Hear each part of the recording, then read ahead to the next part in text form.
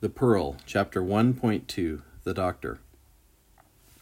They made a quick, soft-footed procession into the center of the town, Kino and Juana in the front.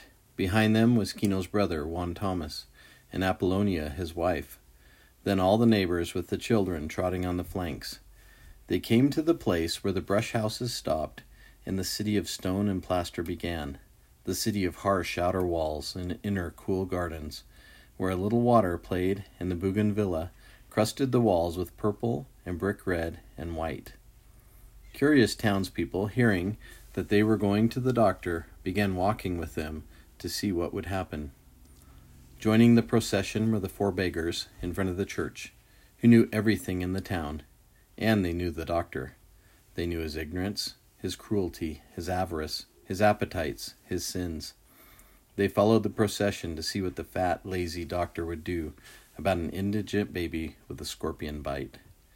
The scurrying procession came at last to the big gate in the wall of the doctor's house. Kino hesitated a moment. This doctor was not of his people. This doctor was of a race which for nearly 400 years had beaten and starved and robbed and despised Kino's race and frightened it too, so that the indigene came humbly to the door, and as always, when he came near to one of this race, Kino felt weak and afraid and angry at the same time. Rage and terror went together. He could kill the doctor more easily than he could talk to him. For all of the doctor's race spoke to all of Kino's race as though they were simple animals. And as Kino raised his right hand to the iron ring knocker in the gate, rage swelled in him, and the pounding music of the enemy beat in his ears, and his lips drew tight against his teeth. The iron ring pounded against the gate. The procession crowded close, the better to see and hear. After a moment, the big gate opened a few inches. Kino could see the green coolness of the garden and little splashing fountain through the opening.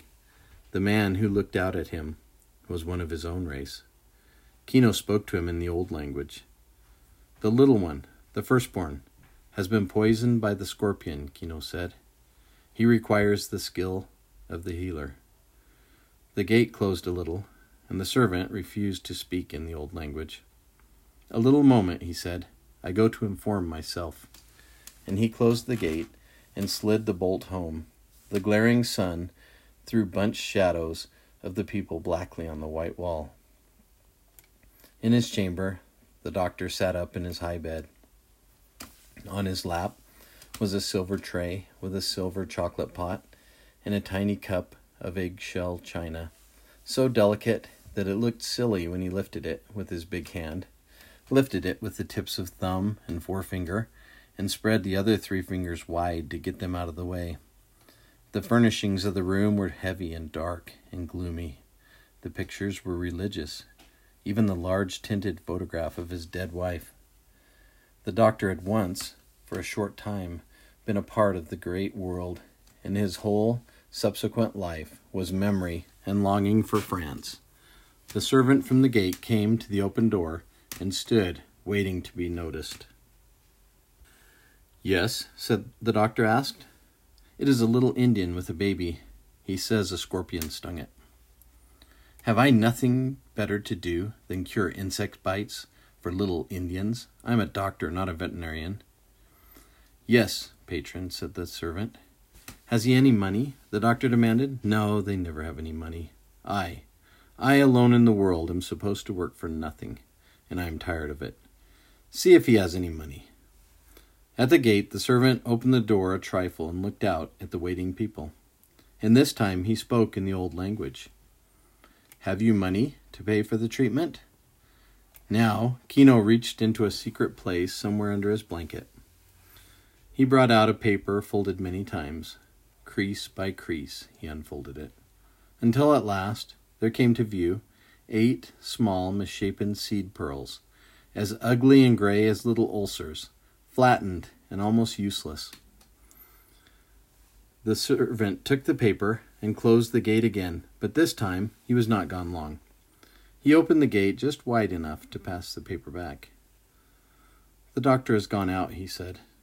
"He was called to a serious case." And he shut the gate quickly out of shame.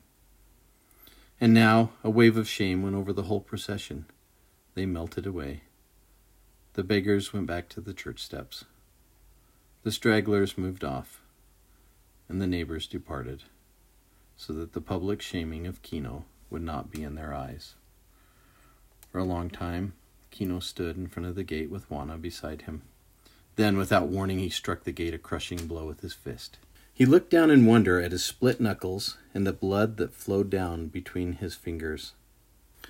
After reading questions, number 1, compare and contrast where Kino and his people live, the village, and where the doctor and his people live, the town.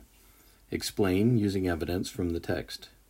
Number 2, why were the villagers and townspeople so interested in seeing what would happen when Kino and Juana brought their baby to the doctor? Number 3, how does the doctor feel about Kino's race? How do you know? Cite evidence from the text in your answer.